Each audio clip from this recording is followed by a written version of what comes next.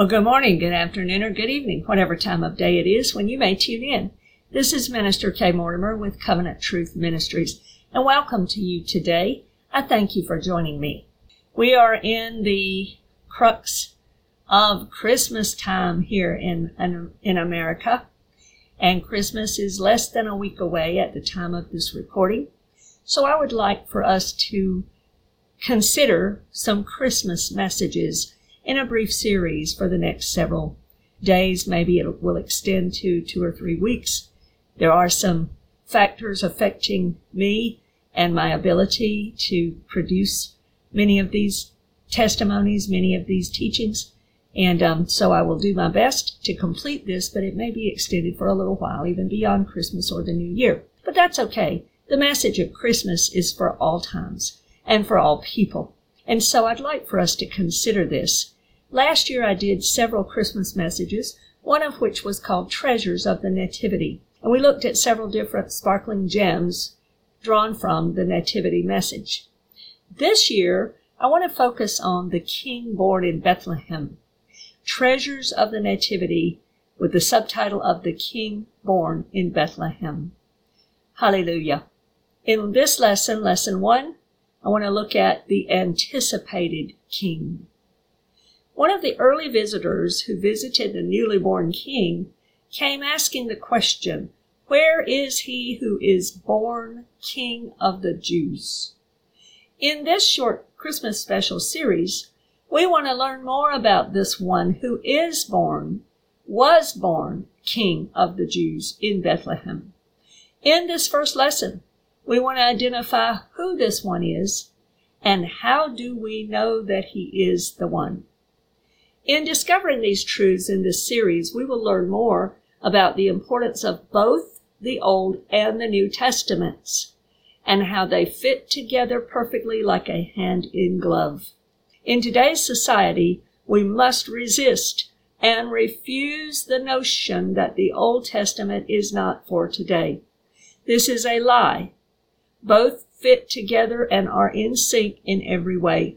And we seek to discover and explore these in every study that we undertake, including these associated with the coming of the Old Testament prophesied and promised Messiah, the one we celebrate at this time of year.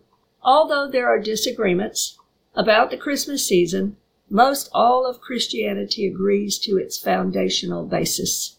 It is referencing and celebrating the birth of the Messiah King. So we will begin to learn more about this event itself and the central person that is celebrated in it. In Lesson 1 here, we will look at more about the anticipated king. Why is this true, and how can we be sure? So let's start with a few foundational things that form our worldview, that form our basis, that form our understanding. First of all, the Bible, Genesis through Revelation, is God's holy word. It includes the Tanakh, the Hebrew Scriptures, what we call the Old Testament. Genesis through Malachi in the Christian Bible, Genesis through 2 Chronicles in the Hebrew Scriptures. Those are all part of God's Word, but those were not the complete Word of God. The Old Testament, the Tanakh, left many things unfulfilled and unexplained in totality. And so we have Matthew through Revelation, which sums up all of those. There's an old phrase that says, the Old Testament is the New Testament concealed, and the New Testament is the Old Testament revealed. So in other words, there's truth in that, because in the Old Testament, sprinkled throughout, are many different prophecies, many different teachings, etc. And when you get to the end of the Old Testament, there's been many things that have been promised to come, but they've not yet arrived. And so you need the New Testament combined with that to interpret the Old and to show when and how these things were fulfilled. So God's Word, the whole of it, is His Word, and it is to be revered as Holy Scripture. It is the written record of God's words, His will and his dealings throughout the annals of history. It is preserved for us from its beginning by the Jewish authors of the Old Testament through to the New, the times of Jesus and beyond. The Bible is a very much Jewish book. All of the authors are Jewish. There's only one that was in question primarily, and that was Luke. He had a Jewish mother and a Greek father. But other than that, all of the others were Jewish authors. The entirety of the Bible is one book with one author and one central figure. It is one book divided into two main sections. We have what we call the Old Testament and the New Testament, what the Jews call the Tanakh or the Hebrew Scriptures, and the Brit Hadashah, meaning the New Testament. The Old Testament sets up the New Testament. The Old Testament, again, is the New Testament concealed. It's like a box of puzzle pieces. Everything we need to understand is in there, but it's all jumbled together. And so you need the New Testament, which brings us the picture on the box, so to speak, where we see how it all fits together, where we see the beauty of everything that God put in the Old Testament. The New Testament is the Old Testament revealed. The one author is the Holy Spirit of the living God. In 2 Peter chapter 1, verse 19 through 21, Peter tells us that no prophecy of old is for any private interpretation, but holy men of God wrote as they were inspired by the Holy Spirit of God. So there is one author throughout the whole book, even though the whole of the book was written over centuries of time. The one author is the Holy Spirit, who is the same yesterday, today, and forever, who is eternally the same as the third person of the Godhead.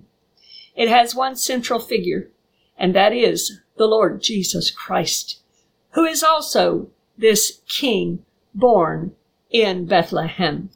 How do we know this to be true? That it's one central figure. Who is Jesus Christ, the King born in Bethlehem? Well, let's consider two main places in Scripture. The Word of God tells us that at the mouth of 2 or 3 witnesses a thing is established, and God will use that principle. He set it up. It's His principle, and He operates by it throughout Scripture. So we look and we see all through Scripture that there are the mouth of 2 or 3 witnesses concerning various topics that are taught to us in the Bible. So let's look at the first one. It's found in Luke chapter 24, and I want to read verse 25 through 27, and then I want to jump down to verse 44 through 45. In Luke chapter 24, verse 25 through 27 says this, "Then he said to them, O foolish ones and slow of heart to believe in all that the prophets have spoken." He's talking about the prophets of old.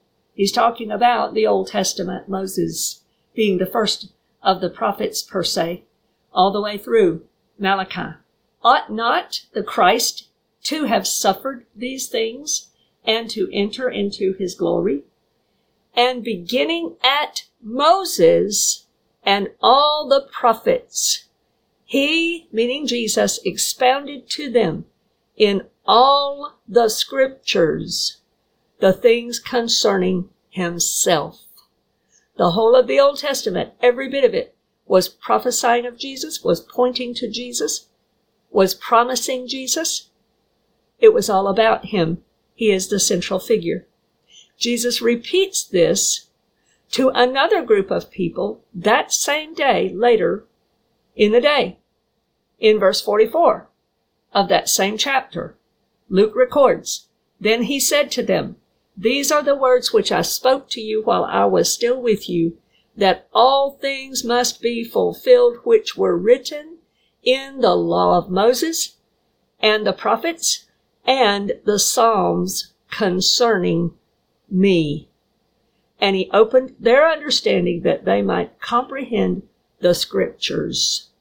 So here we have 2 references in Luke on that same day of his resurrection, where Jesus made clear that the whole of the Old Testament, the whole of the Tanakh, was all about him.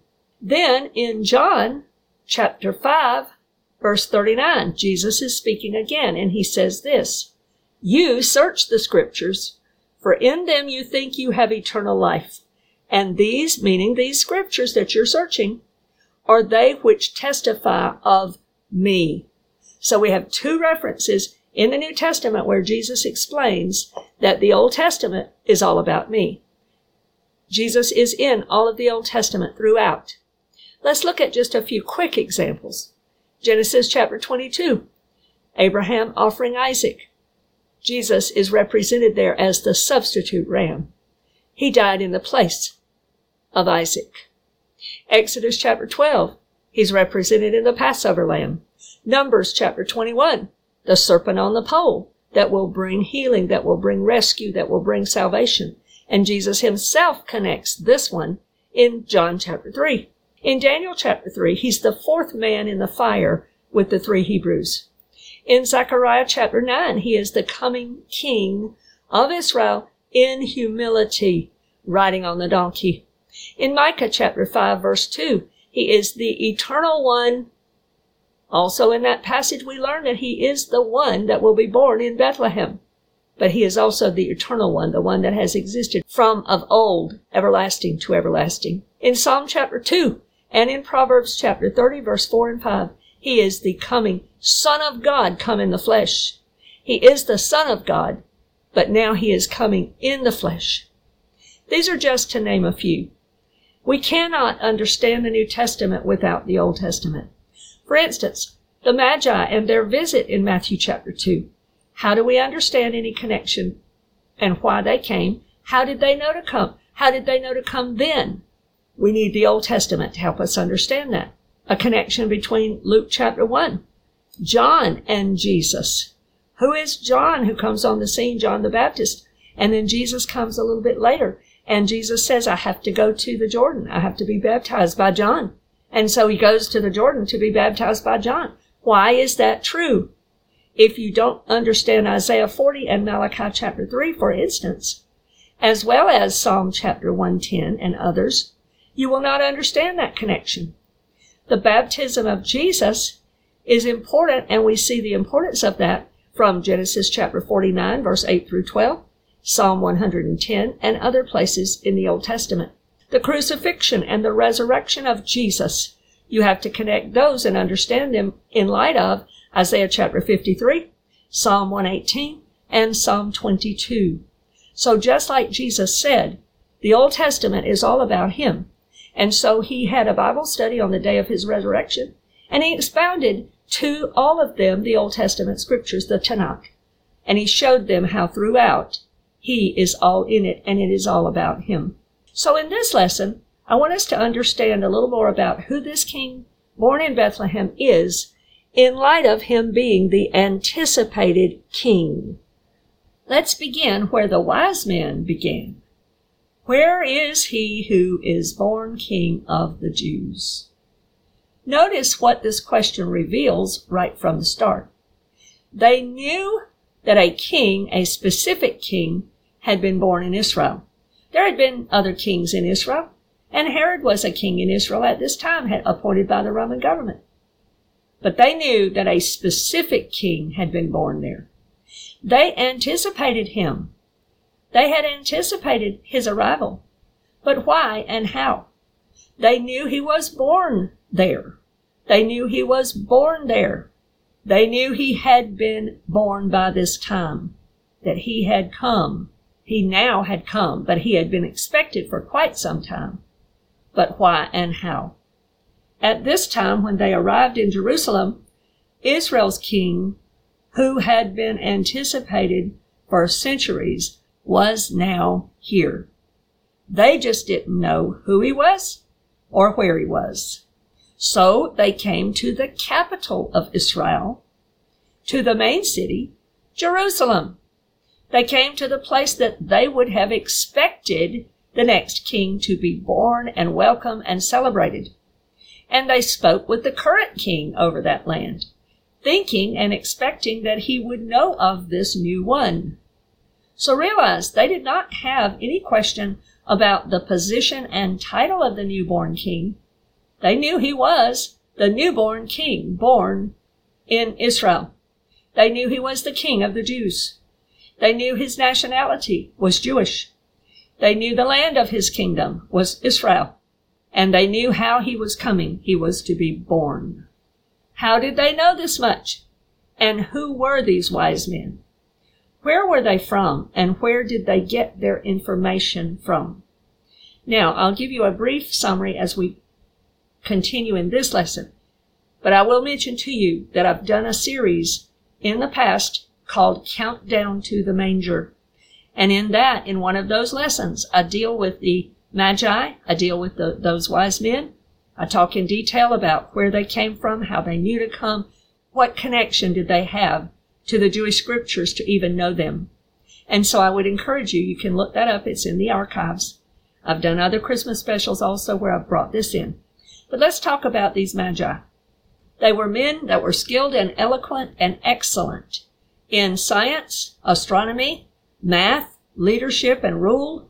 There were some that speculate in some various ways of service and positions that they held, that they were also spiritual leaders, esteemed in perhaps astrology, official rulers and governmental authorities. They were Babylonian or Persian rulers, court officials. The Old Testament tells us a little about them through Daniel's example. You have to understand, Daniel is the connection to Matthew chapter 2. Daniel is the primary connection to these Magi. Let's look at this and see why this is true in Daniel chapter 2. And I want to begin the reading in Daniel chapter 2 in verse 1. And I want to read from 1 through 19 and then from 44 through 49. Now in the second year of Nebuchadnezzar's reign, Nebuchadnezzar had dreams, and his spirit was so troubled that his sleep left him. Then the king gave the command to call the magicians, the astrologers, the sorcerers, and the Chaldeans to tell the king his dreams. So they came and stood before the king. And the king said to them, I have had a dream, and my spirit is anxious to know the dream. Then the Chaldeans spoke to the king in Aramaic. O king, live forever.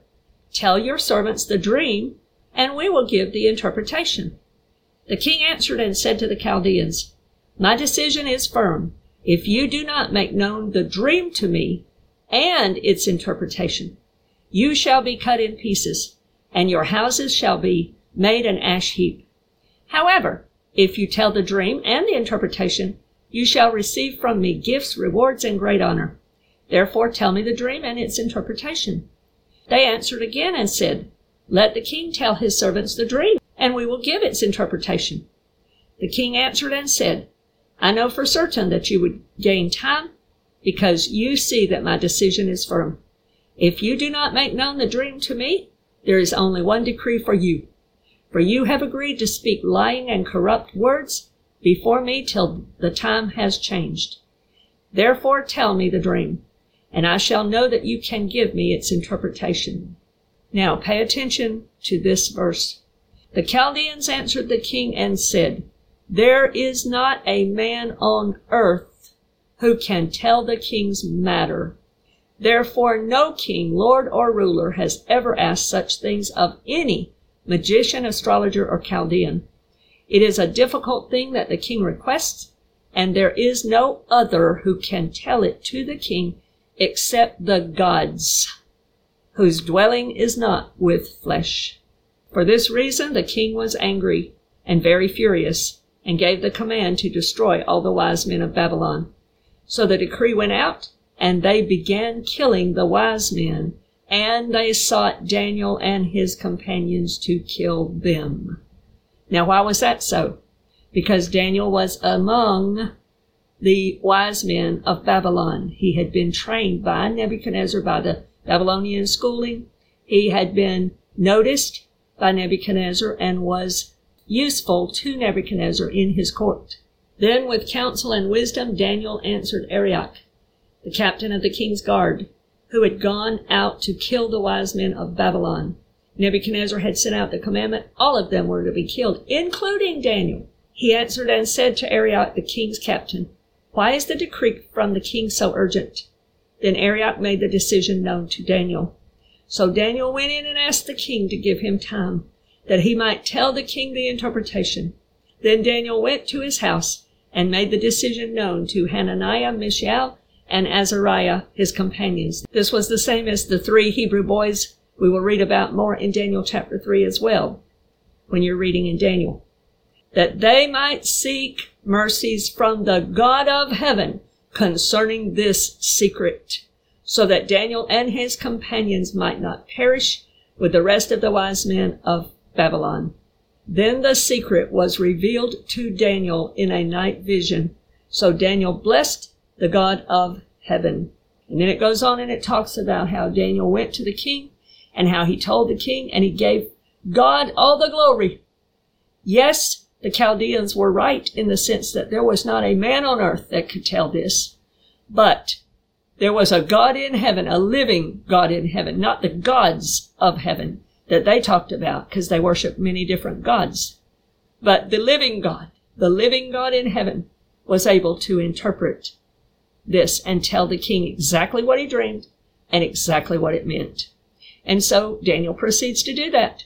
He tells him all about what he dreamed about this great statue and what each of the colors represented and the kingdoms that would come beyond Nebuchadnezzar and so forth. So he tells him all about this statue, what every part of it represents. And then in verse 44 it says this, "And in the days of these kings, the God of heaven will set up a kingdom which shall never be destroyed.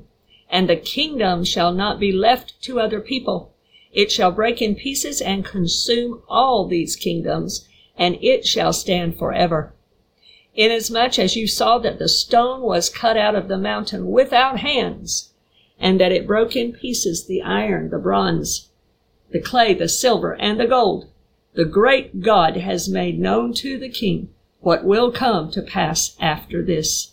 The dream is certain, and its interpretation is sure." So in other words, Daniel is telling Nebuchadnezzar, you can take this to the bank. This is exactly what will happen. God has revealed it. The context here is Nebuchadnezzar's troubling dream, and he needs the interpretation of it. You see the Magi and their demise and how Nebuchadnezzar was coming after Daniel too. But Daniel prays and God answers. Daniel tells Nebuchadnezzar the dream, and if you keep reading, you will see that Nebuchadnezzar promotes Daniel over and as head over the Magi.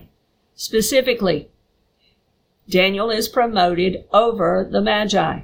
Daniel would have become, I believe, like a hero, so to speak, for the Magi in that particular day, because the king was killing them all until God intervened through Daniel and stepped into the situation, gave the answer, and then the king promoted him, and there was no more killing of the Magi. Daniel became elevated in that day. He became exalted above the Magi, and he had great influence over them, and I believe had great respect earned from them. Daniel was obedient to God. He lived the word of God. He lived in obedience to God's word, and he taught the scriptures. We see that evidenced in Matthew chapter 2, because when the Magi come, they quoted and understood something from Numbers chapter 24, verse 17, because they gave glory to this new king, Daniel's king, that finally came, and they described as having seen his star. This was a prophecy from Balaam, who was a Transjordanian seer of that day, famous in that day from the eastern area. They would have possibly even known him or known of him. And so this prophecy is recorded in our Bibles in Numbers chapter 24, verse 17. The Magi, the Bible tells us, is from the east. In the Bible, the east generally refers to east of Jerusalem, the Babylonian area, the Babylonian and Persian area. And if you'll recall, Daniel was with them and was highly esteemed and an official in the governments that came even after Nebuchadnezzar. He was with the Babylonians, and he was even into the Medes and Persians, which was Cyrus and Darius and so forth. So these Magi were taught and influenced by Daniel from the Old Testament scriptures, from Balaam's prophecy, and even from Daniel's own writings, because we have the book of Daniel, where Daniel records many prophetic words. one of which is in Daniel chapter 9, verse 23 through 27. Daniel chapter 9, verse 23 through 27 records for us a timing of the coming of Messiah, the Prince. If you read those verses, you will find out that it's a prophecy about 70 weeks of years, of 7 years each. And in that prophecy, Daniel tells us the exact timing factors of when to be looking for the arrival of the coming Messiah, the Prince King. He gives us the details of when to anticipate him. He gives us the details of the timeline of when he would come. This is Messiah the Prince, the captain, the commander. A prince would be one destined to be king. He was the one that had a destiny of a king. He was a king, so to speak, a king in waiting, if you will, heir to a throne and a kingdom. So the Magi knew at least these truths about this one who now had come. They knew he was Daniel's king. They knew he was Daniel's Messiah Prince that Daniel wrote about in Daniel chapter 9. They knew he was Daniel's king from chapter 2 and 7, where he would be given an eternal kingdom, and he would come and rule and reign. They knew he was Balaam's prophetic star to arise out of Jacob, out of Israel, from Numbers chapter 24, verse 17. And I believe they may have known other things, but these are the ones that we know definitely from Scripture that we can surmise, and I believe they were taught them through Daniel's teaching and interpretation of the Scriptures. They knew some factors of the timing, and they knew they were watching the clock. They knew that Daniel's prophecy told them that they were near the time of the Lord's return. And in Galatians chapter 4, verse 4, you will see this confirmed by Paul, where Paul says, when the fullness of the time had come. What time? The time that God had prophesied through Daniel and others in the Old Testament. Jesus came. So when the star appeared, they were alerted. The star, there's all kinds of speculations on what this was, and was it a phenomenon? Was it two planets that joined together? All of this kind of stuff. But the main thing that they focused on is that it was his star.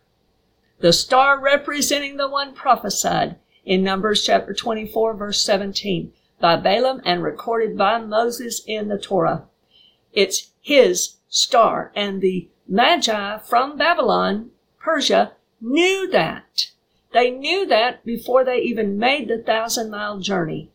And I have another Christmas message that I did last year called Babylon to Bethlehem. So I encourage you to look that up if you like, and it's going into more detail with this as well. So just in these basics with the Magi, we learn that there were several anticipated elements of his arrival that are noted in Scripture. Throughout the Tanakh, the Old Testament, many more will come to our attention in the next lesson as we will discuss the approaching king and look through the Old Testament for more evidence of this king born in Bethlehem. I pray that this has been a blessing to you, and Lord willing, you can join us again for more episodes and studies in this series. God bless you today, and I would like to take this opportunity to wish you a very Merry Christmas and very blessed New Year. May the Lord bless you in Jesus' name. Amen.